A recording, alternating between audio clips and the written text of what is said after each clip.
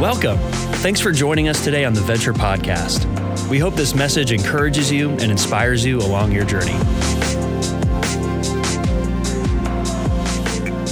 This morning we have the opportunity to start a new series, and in it we're looking at a character in human history that made a difference over the course of his lifetime.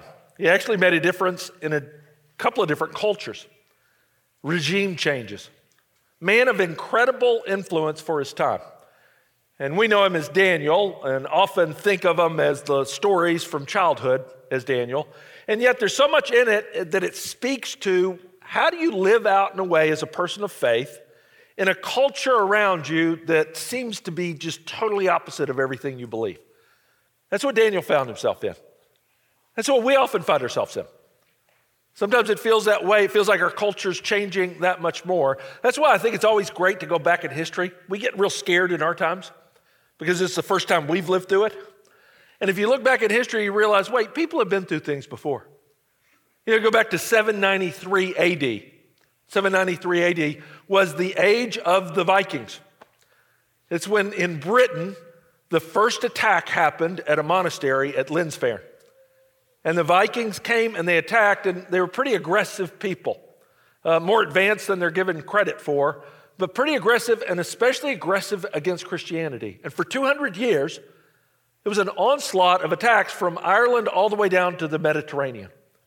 A people group that came in aggressively would go into a monastery, would go into even churches and kill the priest. It had a different belief system. Their whole belief system was a different trinity than we would serve. Served a trinity of Thor and Odin and Frey. And the church, especially in Britain and that part of Europe, was terrified. In fact, the prayer of the monks in the monastery, starting in 793, they would often end their prayer with this line, "From the fury of the Northmen, O Lord, deliver us." Felt like they were under attack and assault because they were. And yet a remarkable thing happened over that time period. It wasn't quick, it was several hundred years. The Vikings went from people that attacked Christianity to a culture that became Christian. In fact, the whole Scandinavian world became a bedrock of Christianity. You go, how did that happen? Well, part of it was a mindset shift. Of instead of just praying for protection from them, suddenly the shift in mindset of, wait, how do we share the truth with them? How do we introduce them to the same life-changing truth and Savior that we've experienced? And so you had several missionaries who, despite the threat to their life, said, yeah, I'll go reach them.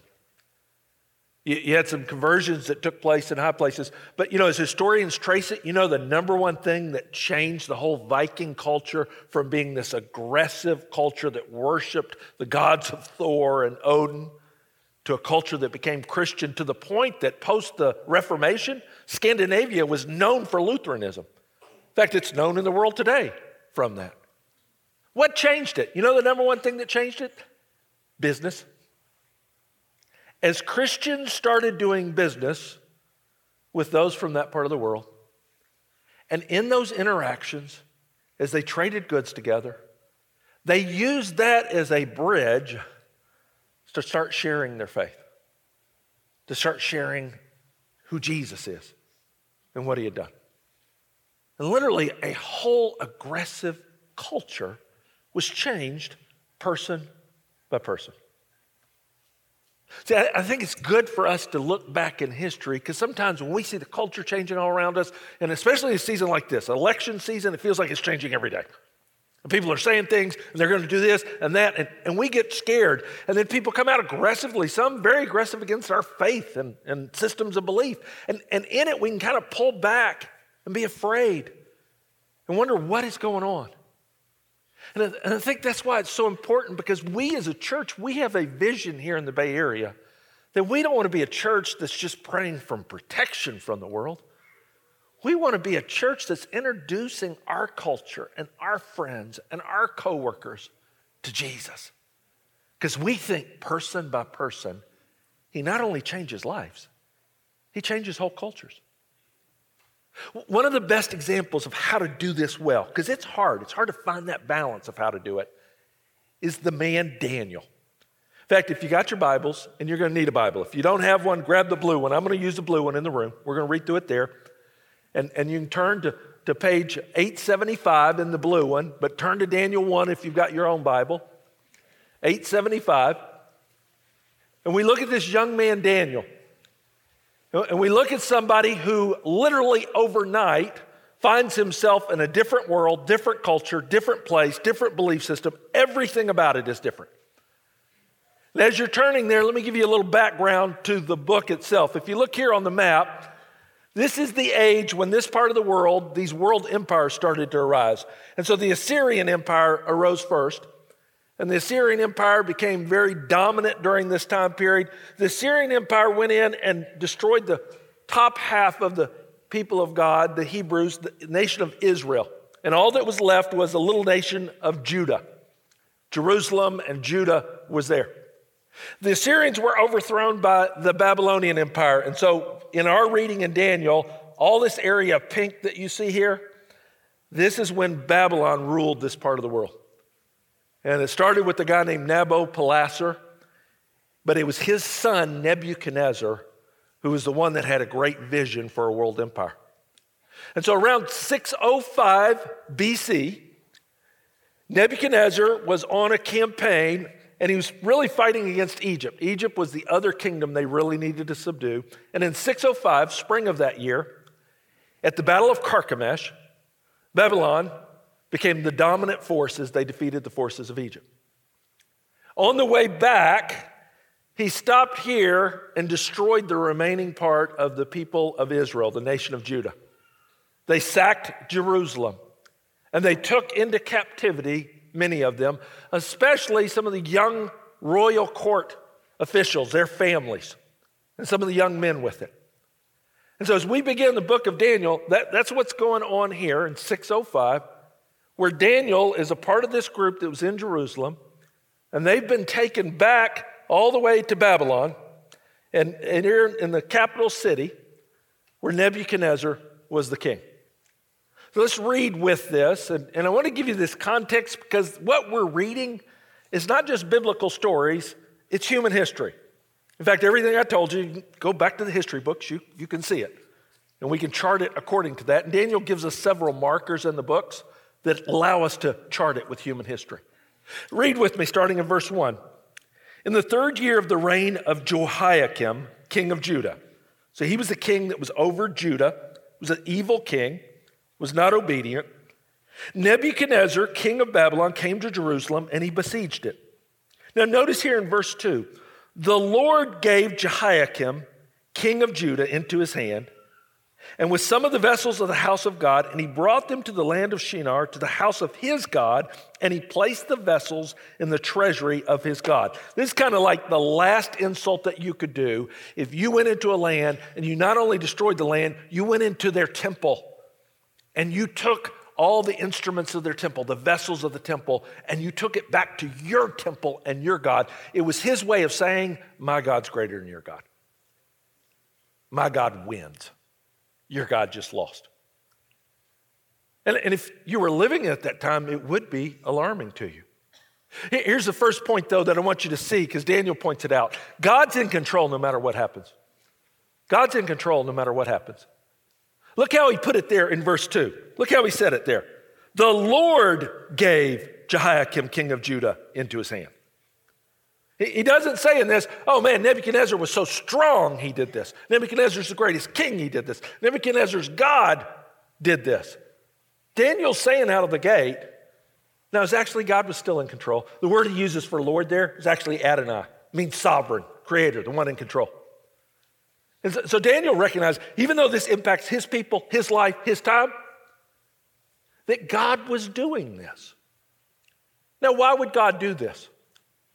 Well, he'd been warning Israel for hundreds of years.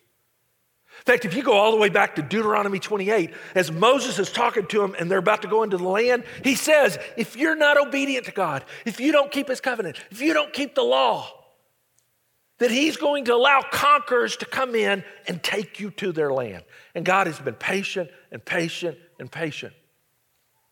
And finally, the time has come that God is keeping his word. He's still in control. Now, here's the second thing you need to recognize with this, though. God allows hard times in order to accomplish his plan. In order to be true to his word, he allows hard times in our life. He allows hard times into Daniel's life. Daniel didn't do anything wrong. Daniel's actually faithful to God, but he's caught up in this. Read with me, starting in verse 3, as we continue on with it.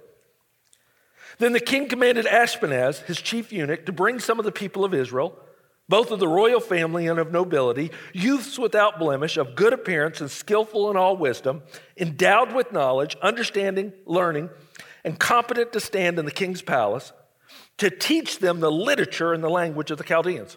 He says, get some of their brightest and best, bring them back, and I want to make them our own.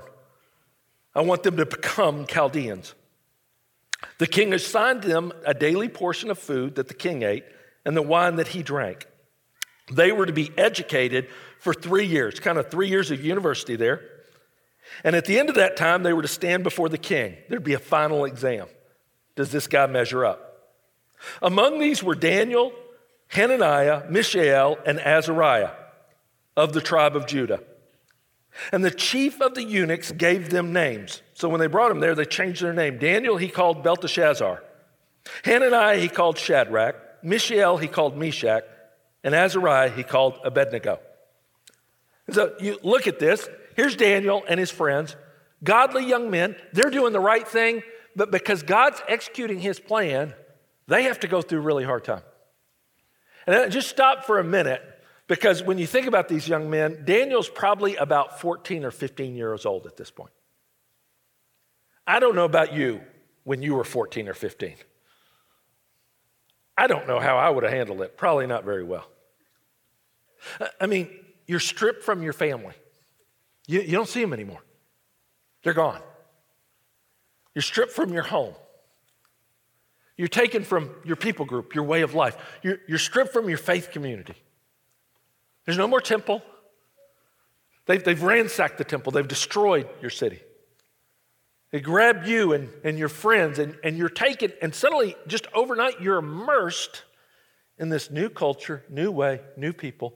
And by the way, if you study Babylon in this time, I mean, everything they believed was antithetical to everything Daniel had been taught his whole life. I mean, just everything about it, the whole system, very occult, a lot of divination. They worship spirits, and in that, there was a lot sexually that it was very different in it. I mean, he's suddenly immersed as a 15-year-old in a different culture, in a different world. And they're literally trying to strip their identity from him. Notice they changed all their names. If you go down the line, each of these young men's names, it's interesting with it. Daniel, whose name means God is my judge. That one day I'll stand before God. He's the one who will judge my life. They change it to Belteshazzar, which means Bel is my God. I mean, they literally look at him and go, no, you're not gonna have Yahweh as your God. You're not gonna have El as your God.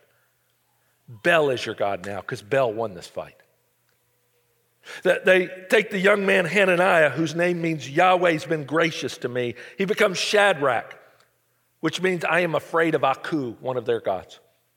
Mishael, whose name means there's no one like our God. They changed it to Meshach, which means I am scared before Aku.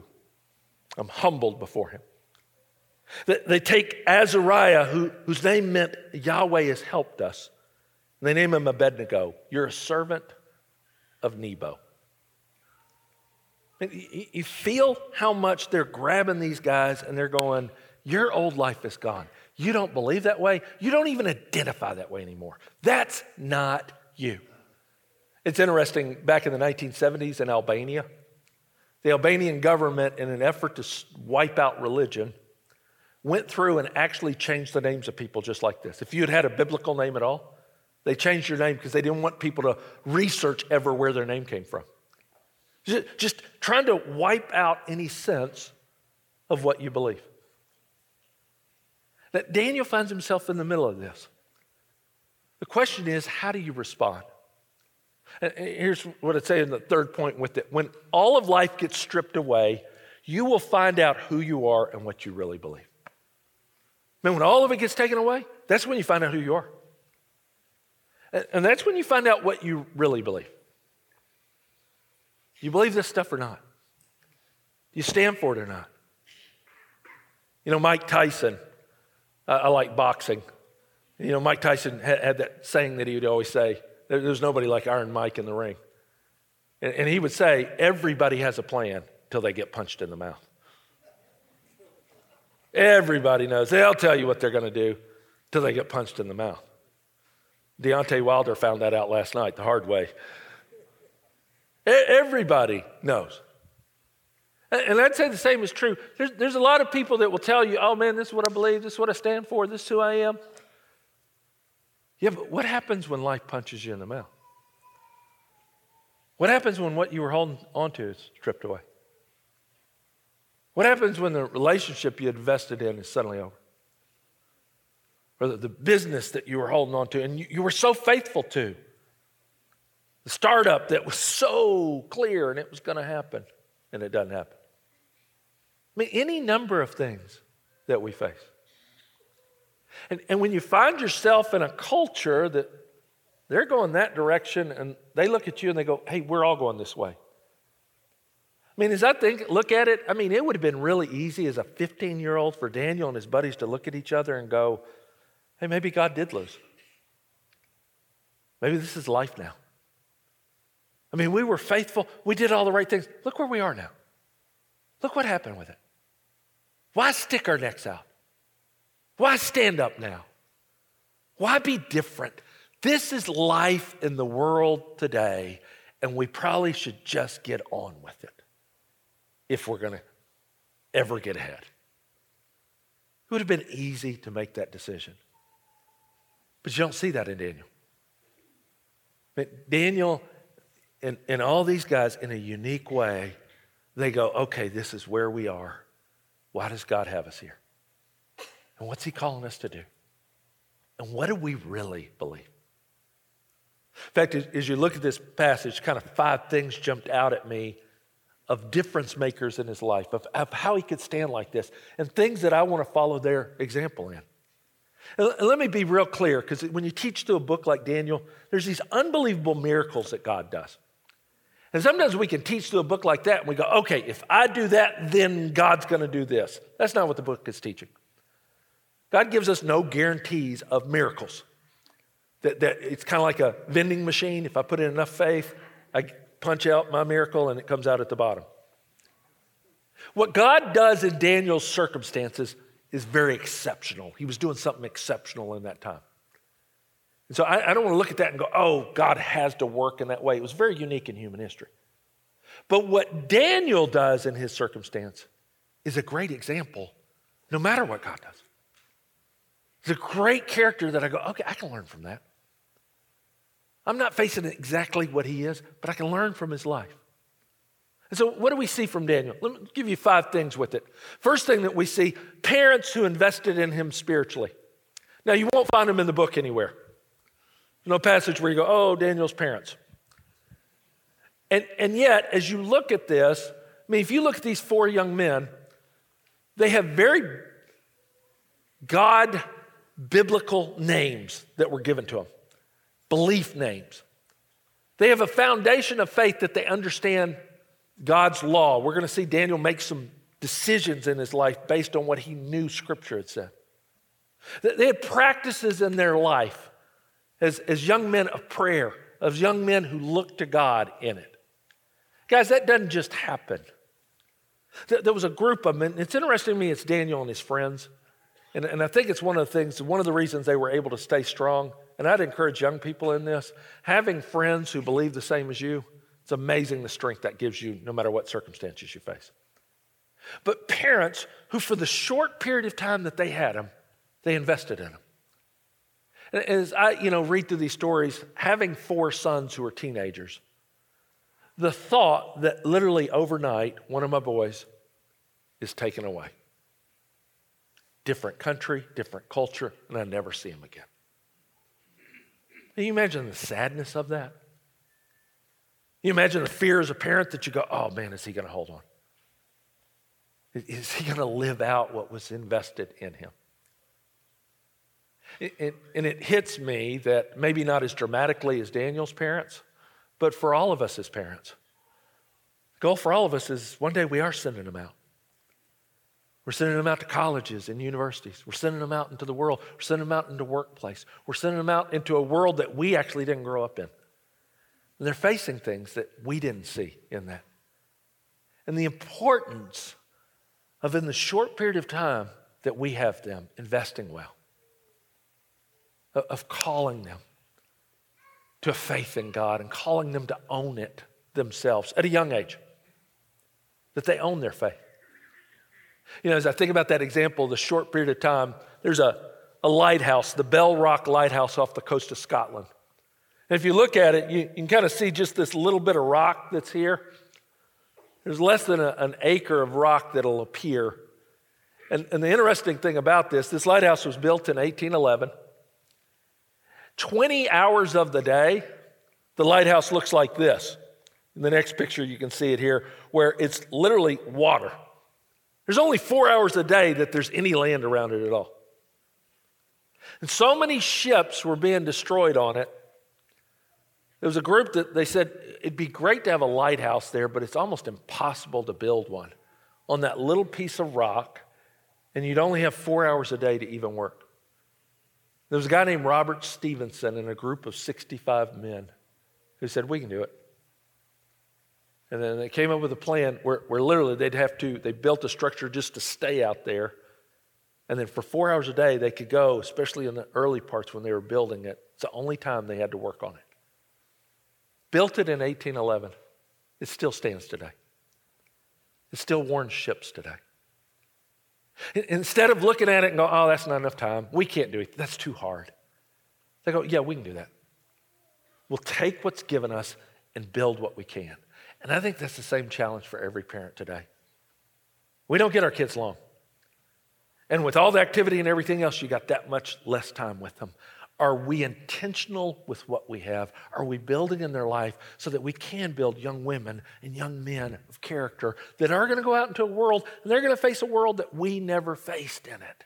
But we can send them out with a foundation. Doesn't mean they won't reject it. There's been many a great kid who's been very invested in, who made choices to walk away. That's their choice in it. I just want to make sure that they're actually walking away from something that was invested. If they're choosing to walk away from it, I hope that what I invested in their life haunts them for a lifetime.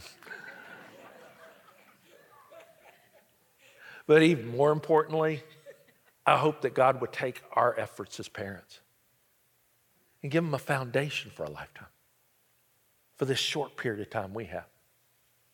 Look at the second thing in Daniel's life that you see. He has a personal resolve to be faithful to the best of his ability. Read with me in verse 8. But Daniel resolved that he would not defile himself with the king's food or with the wine that he drank. Therefore, he asked the chief of the eunuchs to allow him not to defile himself. So they brought him in. They're in a 3-year study program. And in that, they have all the best foods that the king would offer. Now, the problem with this is that food, especially the meat that would be offered, all of it had been already sacrificed to idols. That was just a given within the king's household. And so Daniel looks at it, and he is, to the best of his ability, trying to obey the law that God had given to the people of Israel for that time. And for that people in that time period, they were not to eat meat that had been sacrificed to idols. There were certain meats they were not allowed to eat. The wine that was offered, the strong drink in it, we'll see later in the book, Daniel drank wine.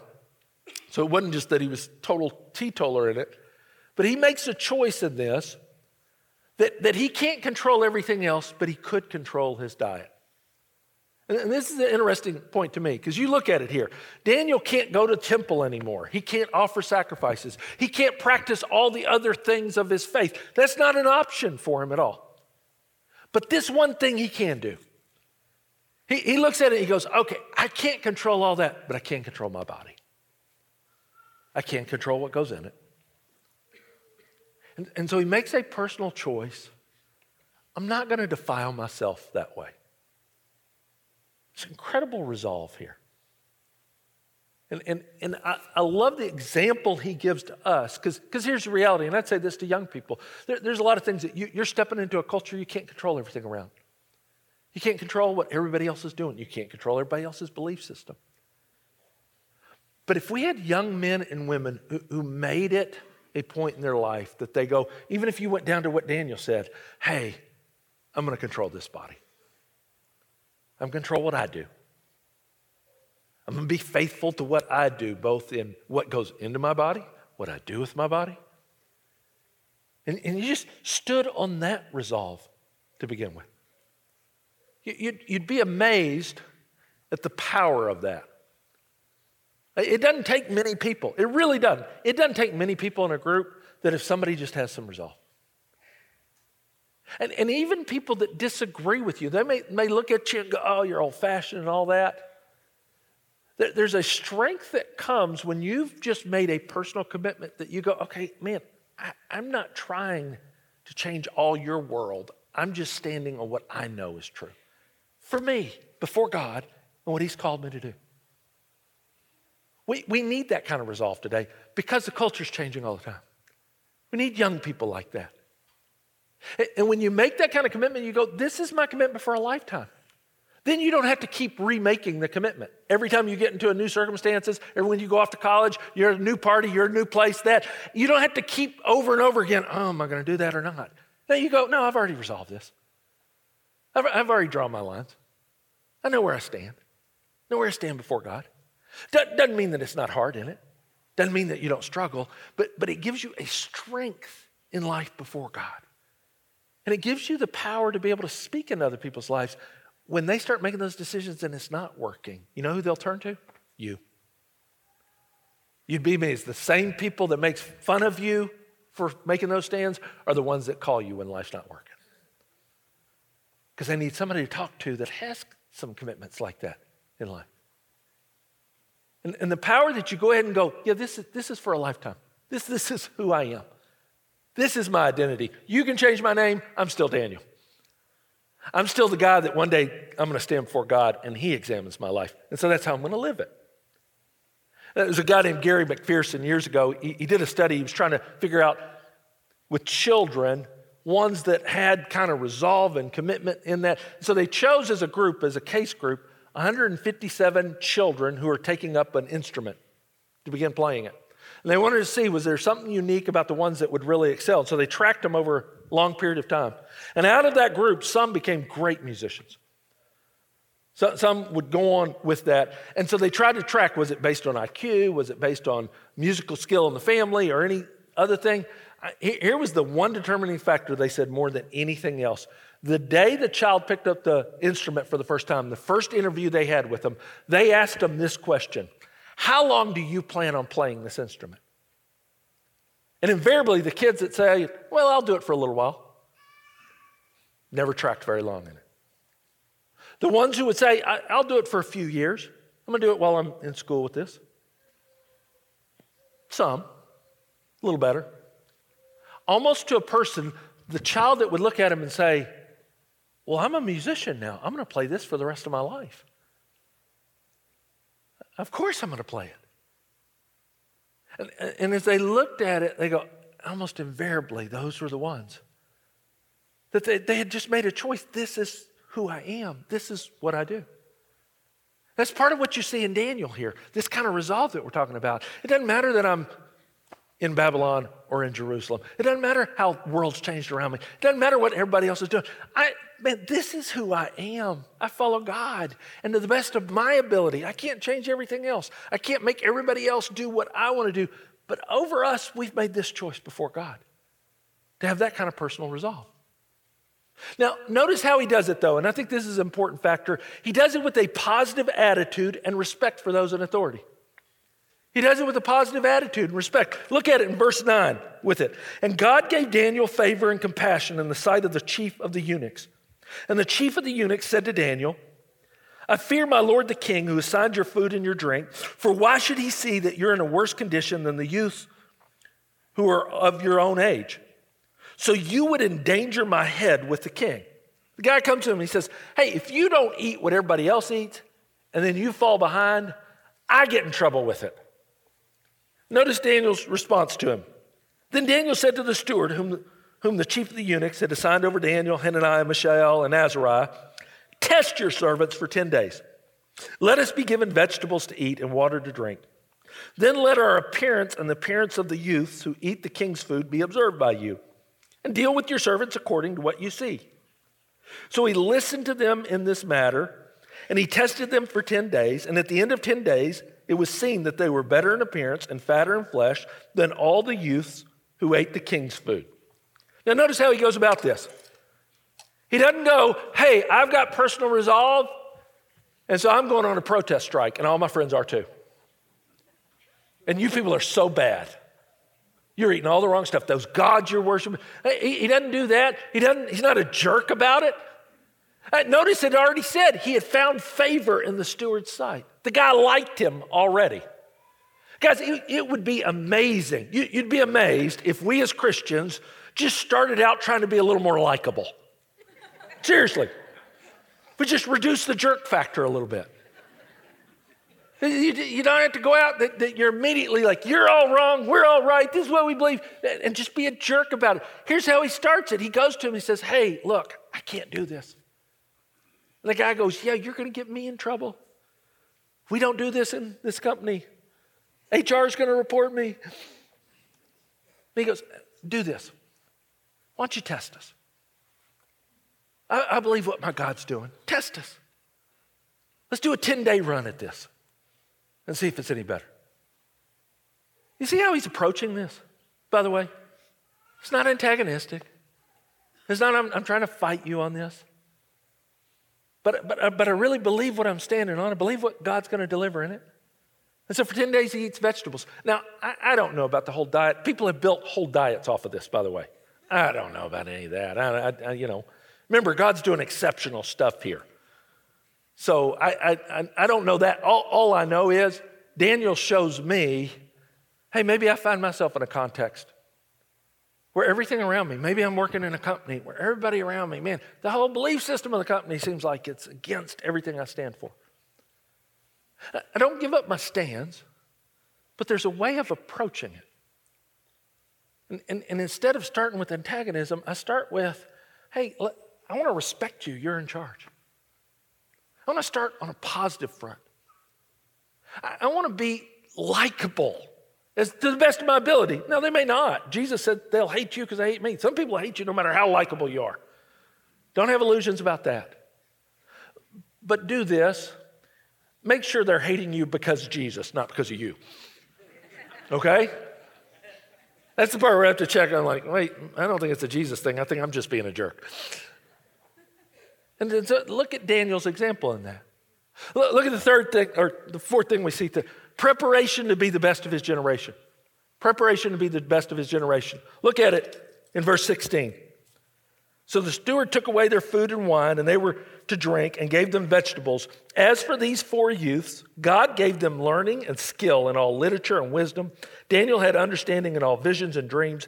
At the end of the time, when the king had commanded that they should be brought in, the chief of the eunuchs brought them in before Nebuchadnezzar. And the king spoke with them, and among all of them, none was found like Daniel, Hananiah, Mishael, and Azariah. Therefore, they stood before the king, and in every matter of wisdom and understanding about which the king inquired of them, he found them 10 times better than all the magicians and enchanters that were in all of his kingdom. Now, they find themselves in a culture that was very much into enchantment, divination, the spiritual world, the occult. And that's what they're called to. They're called to study and all that. Now, they didn't believe any of all that. But notice, they were the best of their generation. They were the best of the group. They didn't just go, well, we're Christians and that's enough. They go, no, we've got to be smarter than the rest of them. We've got to not only understand it, we've got to understand how it's false with it. And you're going to see in the next chapter how God uses this in the future with it.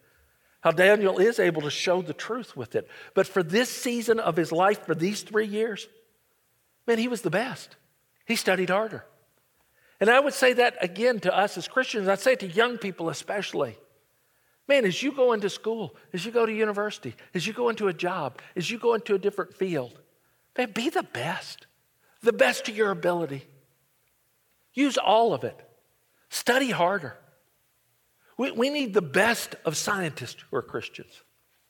We need the best of politicians who are Christians. We need the best of business leaders and entrepreneurs and engineers and artists and doctors and lawyers. We don't need to get scared and get in our holy huddle and we just hold on to what we believe and maybe the big bad world will go away. That's not Daniel's example. Daniel found himself in the middle of the big bad world. And guys, it was a belief system that was a lot different than what we're facing today. I mean, it was pretty harsh in ways and pretty scary. But you never see him scared, do you? He goes, no, this is where God placed me. And if this is where God placed us, we're going to be the best of it. And you know why? Because as we do this, it gives us an opportunity to show that our God is actually the best. To show who we're following and who's really in charge. The final thing you see is perseverance. A long obedience over his lifetime. A long obedience. Look at verse 21. And Daniel was there until the first year of King Cyrus. Now, again, I love this. The book gives us a lot of historical markers. That's over 70 years later, guys. It's funny, anytime you say, oh, you're teaching on Daniel, a lot of times old people will go, oh, that's a good book for young people. Oh, that's such a good book. The young people, they need to hear Daniel. And I always say, no, it's actually a really good book for old people. Because the Bible is full of people who start well, but there's not a lot of them that really end well, especially in the Old Testament. Daniel's one of the few. He persevered over the long haul. He faces a lot of changes, a lot of challenges, and we'll see him over the next several weeks. We'll walk through that lifetime. And, and as it does, in that, he perseveres. What about you? What about where God's placed you? What's God calling you to do? Some of you here today, maybe you've walked with Jesus for a long number of years, but you're in a new season where some things have been stripped away. And you got to decide, are you going to have resolve? Some of you have been in a long season of obedience. Maybe a long season of singleness that you weren't planning on. Long season of illness. Long season of financial struggle. You got to decide, do I really trust him and believe him? Some of you, you're in that early season like Daniel was, those young years. And you got a lot of things coming at you, trying to tell you, you don't have to really believe that. Come on, you can do this. And you got to decide, am I a person of resolve? Daniel showed a long obedience over a lifetime. And in it, God did exceptional things. That's one of the reasons we study his story. If you look through history, there's a lot of people that their obedience, we don't know. Because when they took their stand, it really cost them something. I think of a young man named J.W. Tucker, who back in 1964, he along with 50 people that he was teaching and led to Christ, were thrown into the Bocomande River by Congolese rebels. And they were thrown in because it was filled with alligators that immediately killed them, ripped them apart. Tucker knew the risk when he went into the Congo. In fact, a lot of people warned him. They said, you can't go there. It's too dangerous there. And so he kept praying about it. He kept asking God, are you sure? Is this what you're calling me to do? It's what you've called me to step into. And his friend Morris Plotz, finally, as they were praying together, he looked at him and he said, man, JW, if you go in, you'll never come out. It was prophetic. And he looked him in the eye, and with a smile, he said, Morris, here's all I know. God didn't tell me whether I would come out. But he did tell me to go in. And so I got to obey. It's a hard obedience. It's a hard resolve. And the reason I say that, because we see how God works in these miraculous ways with Daniel, but in a lot of lives, the Christian story doesn't end with, oh, and they lived happily ever after. You know how it does end, though? They lived happily forever after. And that's a big difference. Guys, I don't know what's going to happen in our culture around us, but I do know who our God is. And I know what he's called us to. And I know he's in control. And I know he asks us to have personal resolve to trust him. And I know he's going to take different ones of us through sometimes really hard times. Trust him. Step out by faith. Be that man and woman in your neighborhood, in your business, in your family that people look to and maybe they don't even agree with. But it's hard to argue with a life that is built upon God's truth. And to the best of your ability, you stay faithful to it and watch him work in it. Let's pray. Father, I do pray for each person here. There's different journeys, different things that you've called them to, different ways that they're having to stand for you. Lord, I pray for young people who hear this message. I pray that you'd raise up a generation like Daniel and his friends.